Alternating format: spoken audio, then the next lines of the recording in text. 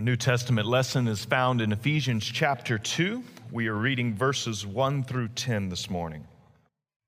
And you were dead in the trespasses and sins in which you once walked, following the course of this world, following the prince of the power of the air, the spirit that is now at work in the sons of disobedience, among whom we all once lived in the passions of our flesh, carrying out the desires of the body and the mind, and were by nature children of wrath like the rest of mankind. But God, being rich in mercy, because of the great love with which he loved us, even when we were dead in our trespasses, made us alive together with Christ. By grace you have been saved, and raised us up with him and seated us with him in the heavenly places in Christ Jesus, so that in the coming ages he might show the immeasurable riches of his grace and kindness toward us in Christ Jesus. For by grace you have been saved through faith. And this is not your own doing, it is the gift of God, not a result of works, so that no one may boast. For we are his workmanship, created in Christ Jesus for good works, which God prepared beforehand that we should walk in them. This is the word of the Lord. Let's pray. As we gather around your word this morning, Father, we do ask that you would speak. Your servants are gathered together to listen and to be guided into all truth and the light of your grace. We pray in Christ's name. Amen. Flannery O'Connor, the Southern novelist and short story writer, once said, "The dead are poor. You can't get any poorer than dead." It's in her witty but yet elegant style that she reminds us of an essential truth in life, that death separates us definitively from any resource that we've ever owned or had. That there is no coming back from it, that in death there is simply decomposition. We have nothing. Interestingly enough, when the Apostle Paul talks about our spiritual condition, he assigns this same poverty to us. He says that we are dead in our trespasses and sins. He says so rather abruptly as he ends his glorious opening praise of chapter 1, and now he assigns us this condition, and he says this is not something that awaits you in the future, but it is the reality of the present, that we are dead in trespasses and sins. Now, honestly, this will utterly shock and disturb some of you. This lacks regards for our fragile sense of self-ego. It also lacks regards for our allergy to universal categories. We don't like big, broad statements today that are categorical. But without nuance, the Apostle Paul, in concert with the rest of Scripture, says that by nature, all of us are dead in our trespasses and sins. In other words, this doesn't just pertain to a few really bad people out there. And it doesn't just pertain to a few people who have never darkened the door of a church. But rather, Paul says, like the rest of mankind, he was speaking to the church, you were dead in your trespasses and sins. No one is off the hook here. But this brutal honesty, which is a rather dire portrait of humanity, this has become life-giving to so many of us. Isn't that strange? That such a negative assessment could be the source of life and hope for human beings. And the question for us this morning is, how does such a negative assessment become life-giving? And in Ephesians 2, verses 1 through 10, we'll see that there are two reasons why. And the first is this, that in verses 1 through 3, we see that we cannot understand God's solution without first grasping our own situation. That before we can hear the good news of God's solution, we have to understand the bad news of our corrupt situation. And Paul simply says it very baldly in verse 1, you were dead in the trespasses and sins in which you once walked. And so there's a spiritual death that encompasses us. And then he gives us the location of this death, that it's in trespasses and sins. A trespass is simply to exceed a boundary. A sin is to fall short of a mark. And he's saying it's in that location of trespassing and sinning that we are dead, cut off from God. He then goes further to explain what this death actually looks like and the powers that we are subject to. And many people find this difficult because we tend to view sin as just the breaking of God's law, that we view it as a personalist encounter, that we have personally done something wrong. But the Apostle Paul has a much fuller development for us when we think about being dead in trespasses and sins. William Golding, in one of my favorite novels that you've heard me reference before, The Lord of the Flies, is attempting to understand, after 2 world wars, why human beings are the way they are. And so he writes what seems to be a childish fable, a story of British boys who are marooned on an island together. But there is a profound question in one of the narratives inside the story where one of the boys asks the question, what makes things break up the way that they do? It's an honest question. Why are things so messed up? Because the boys were having tremendous social strife. There was violence. They had divided themselves into camps. It was awful. It looked just like the world. So Golding goes on a search. The boys try to locate the evil that was present amongst them. Was it the beast that lurked out in the forest? Some thought that was the source of the evil. Some thought that it was just that they were on such a primitive island and that the boys had gone native. And so it was about the environment they were in that made things break up. And then Golding's own answer was that no, it is the evil inside of us. In the Bible, we don't get a simplistic answer, but the Apostle Paul gives a hearty amen to all 3 of these. That there is the world, there is the devil, and there is the flesh. And that when we talk about the corruption of humanity, that we have to hold all 3 of those together. And so he goes on to explain this situation of death in verse 2. Following the course of this world, following the prince of the power of the air. And so he acknowledges that there is a world, there is an environment and a situation in which we live that is broken and inspires us to sin and also holds us in the captivity of sin. And then he mentions the prince of the power of the air, the spirit that is now at work in the sons of disobedience. And the Bible does hold that there is a personal power. We call him the devil or Satan, who accuses and also somewhat has come in to the world and expressed squatters' rights over God's good creation.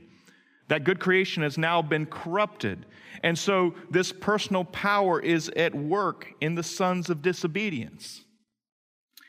And then he goes further, not just to say it's environmental and not just to say that it is a personal form of personal evil at work in our world, but then he highlights that we ourselves are corrupt. Look at what he says. Among whom we all once lived in the passions of our flesh, in verse 3, carrying out the desires of the body and the mind, and were by nature children of wrath, like the rest of mankind. And Paul is speaking to the church, what they once were, the passions of the flesh. This word flesh is important to understand because oftentimes when we hear that, we think of just physical bodies. But that's not quite the nuance of what Paul means. When Paul talks about the flesh, he is talking about an order of life that is organized independent of God. And so when he speaks of the lust of the flesh and of the body and of the mind, he is talking about any system of organization of life that is done outside of God. Any way of living that is not primarily oriented to him. And so, friends, he's not talking about just pagan debauchery here. When he talks about the flesh, there are many different ways to live in the flesh. Some people do it very cleanly and nicely. and everything is all together, and they may even inhabit church pews most of their life, but their life is still organized around a system where God is not king of that life and where they call their own shots. And then there are other expressions that are far more apparent. But Paul is saying that everyone is born into this condition of organizing their lives around themselves, that they are subject to Satan, to the evil one, and that they also live in a broken environment. That this is the situation that we find ourselves in. C.S. Lewis, in writing about the human heart, says this: "It is a zoo of lust, a bedlam of ambitions, a bastion of pride, a nursery of fears, a harem of fondled hatreds." And Lewis there has captured so much of what sin is in that short sentence. That it's not just certain activities, but it's the lust of the heart. It's the over-desire for things, God's good gifts in the world, and when we want them too much, this is sin. That it can be our ambitions when we want things too much and we then try to achieve them. Fear, a harem of fondled hatreds. Who hasn't hated someone in their heart? That this is the nature of sin. That is the world that we inhabit as broken and fallen people. It's the situation you and I have inherited as part of being human beings, and it is the one that we have then participated in and been guilty and are culpable for. And so this is grim. It's difficult. But on the other side of this, Paul then makes a transition in verses 4 through 7, where after helping us understand our situation, what we see and why we can see this as good news is that God's solution lies outside of us. That we don't learn of our situation and we're not then turned back to our own resources. But in learning of our situation, we suddenly are awakened that God's solution for us lies outside of us. He doesn't ask us to fix it. And so read once more with me, verses 4 through 7. "But God, being rich in mercy, because of the great love with which He loved us, even when we were dead in our trespasses, made us alive together with Christ. By grace you have been saved, and raised us up with Him, and seated us with Him in the heavenly places in Christ Jesus." And this is the thing that God has done outside of us as a solution to our situation, is that Jesus came and died a death on our behalf. And then because He was not guilty, He was raised. He was raised out of the hold of death, and now He's been exalted to God's right hand. And salvation for us, when we place our faith in Jesus, we share in everything that is true of Him. His death becomes our death. And then we are no longer in that condition of being dead in our trespasses and sins, because when united to Him, we are alive in Him, is what Paul says. This is crazy. That when you place your faith in Jesus, His death counts as your death, but then His resurrection pulls you out of the condition of being dead in trespasses and sins. And then He says you're exalted now to God's right hand, that you're seated with Christ in the heavenly places. What's true of Jesus is true of you. And that Jesus defeated the world. Jesus defeated the flesh. Jesus defeated the devil. And someone now outside of you grants you to share in His victory. Some of you have heard me share this story, and just forgive me. It's a Colson family classic. I grew up in Greenville, North Carolina on West Haven Circle. It was an ordinary neighborhood, and there were a lot of young kids my age, a few slightly older and a few slightly younger. There was one family with two brothers who I feared. They were a great menace to me, the Edmondson brothers. The younger of the Edmondson brothers, his name was Chris Edmondson. He was the block bully. He directed things. He was an enormous problem for me because when we played games, he always made up the rules and changed them mid-course. Having a justice button from a very young childhood, I always found it objectionable and couldn't stand it. The parents were in collusion, though, because they just wanted us all out of the house, so they didn't care.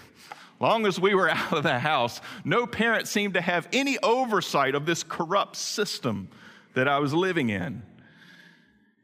And then there was also a deeper problem because like any good bully, a bully has minions, people who work on his behalf.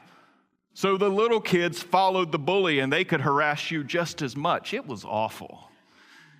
And so there were times in the summers in West Haven Circle where I would just give up. And there was one strange kid around the block. His name was Danny Hoden. Danny was weird. Just take my word for it, okay? And but on a really desperate night, when I couldn't take Chris Edmondson and the Klan anymore, I would go around the block and play with Danny Hoden. One time, Danny and I were playing, and I noticed here came the gang, the bully and his minions, riding their bikes. And they came up to us, and they threw some mud or something on us. I can't even remember exactly what it was. And then they rode off laughing at us, calling us names. Danny looked at me. He said, "Come on." And so we started to walk around the block. I was walking with him. We were talking. And then I realized where he was going. He was going to Chris Edmondson's house. He arrives at the house. He rings the doorbell. His mother answers. He says, "Is Chris home?" She says, "Yes." She went and got him. Chris came to the door and said, "What do you want?" He hit him in the stomach, and then he hit him with an uppercut. And I was standing out by the curb, and I still remember watching the explosion of his nose. Just blood went everywhere. It was beautiful. Because you know what happened that day? The whole system, the whole corrupt system of the bully, his minions, and the parents not caring about what happened ended. My dad still says, you know, it got so much better after Danny Hoden busted that kid. It did. Things got so much better for me, and I didn't have anything to do with it. I didn't have the courage to stand up to Chris Edmondson. He was twice my size, but Danny Hoden destroyed him in his own doorstep. And friends, this is what Jesus does for us. He delivers us. He defeats the one that you can't defeat. He defeats the one that holds you in captivity, that weighs you down with guilt and a lack of forgiveness, that holds you in a world system that's broken, that leads you into further sin, that holds you in his own power. Jesus destroys him. And united to him, his victory becomes yours. This is the grace of salvation. That it doesn't belong to you. It's not your work to be done, but it's God's work on your behalf. And we can hear the bad news. We can be bruised by our situation because then God relieves us. He doesn't call us to pull ourselves up by our moral bootstraps and to prove ourselves to him, but rather he delivers us single-handedly. And friends, when we confess our faith, saying the ancient creed of the apostles, we remember those climatic events of Jesus' life, that he was died and was buried, that he was raised on the third day, that he ascended to the right hand of his Father. And when we say that historical recitation of what happened to Jesus, from now on, I always want you to remember that that's also what's happened to you. By faith, that is what is true of you. You in some way have been raised and experienced the powers of resurrection now. There are powers of resurrection that you don't know yet, that God will visit upon you one day. But you share in all of that. That is God's grace. And it's why Paul interjects and he says, by grace you have been saved. This is a complicated phrase that he uses when he says have been saved. It's a past tense, but it is also passive. And this just accentuates the fact that you did nothing, that something was done to you so that you would be saved. That's what the passive voice means. And it also has ongoing implications. You were saved, you are being saved, and you will be saved because Jesus is the victor. And so what are the implications, though?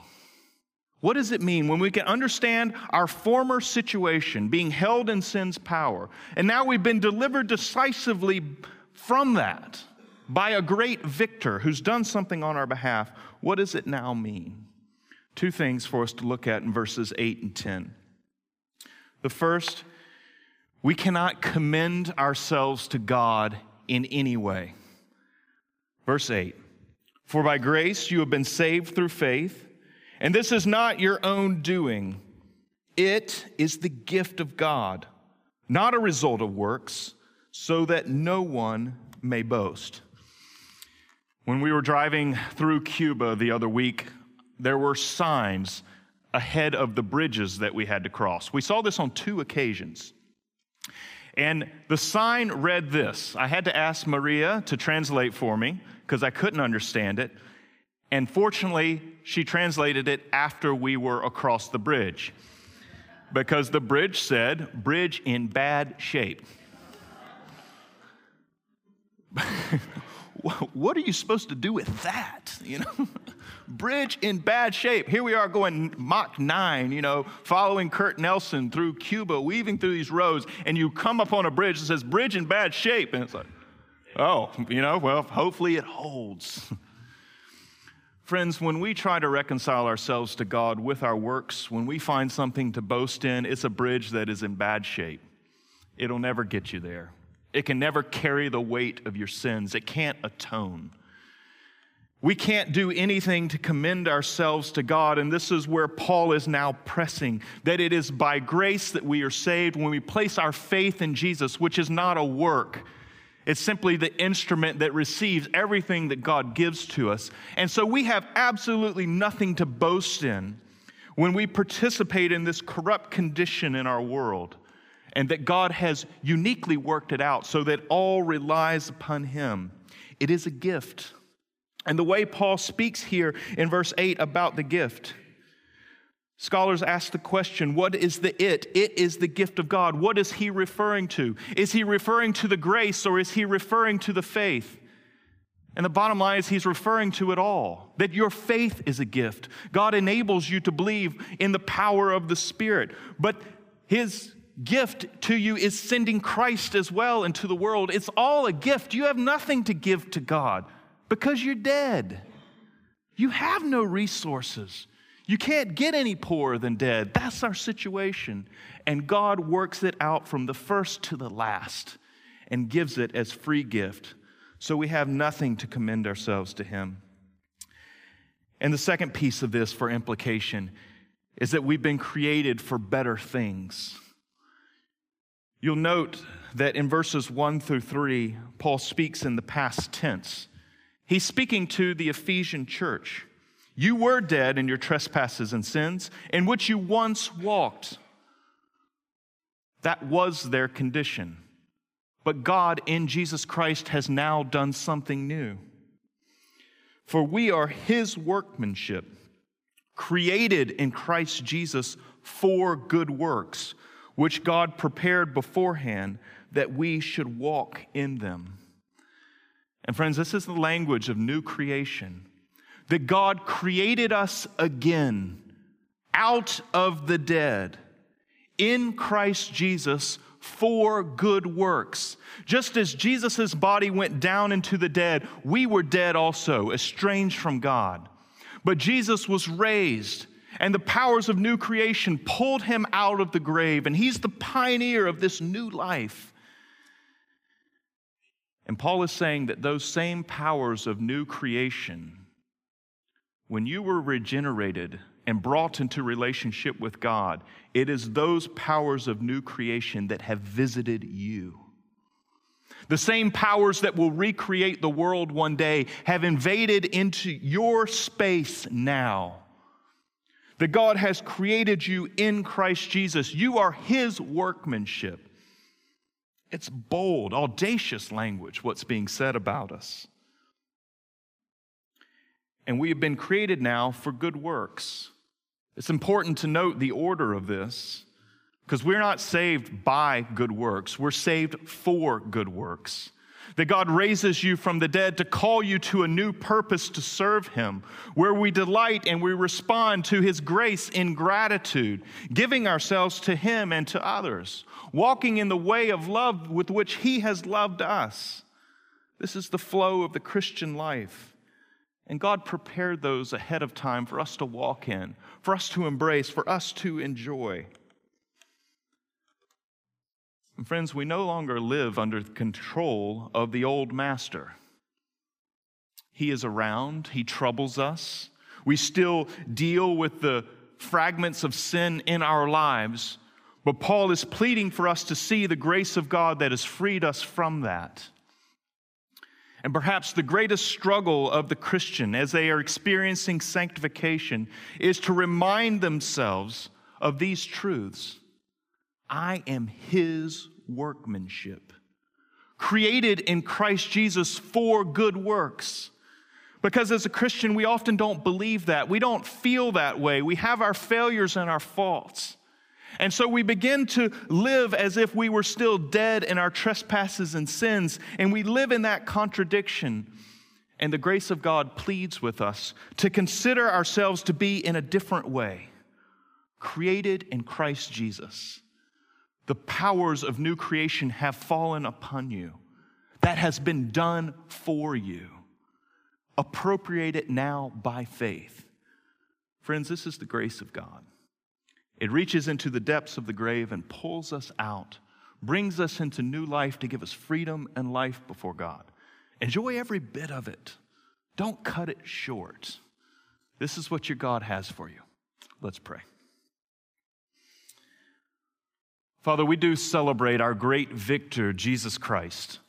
It is in Him that we have grace and salvation. We have been raised to new life because He died our death.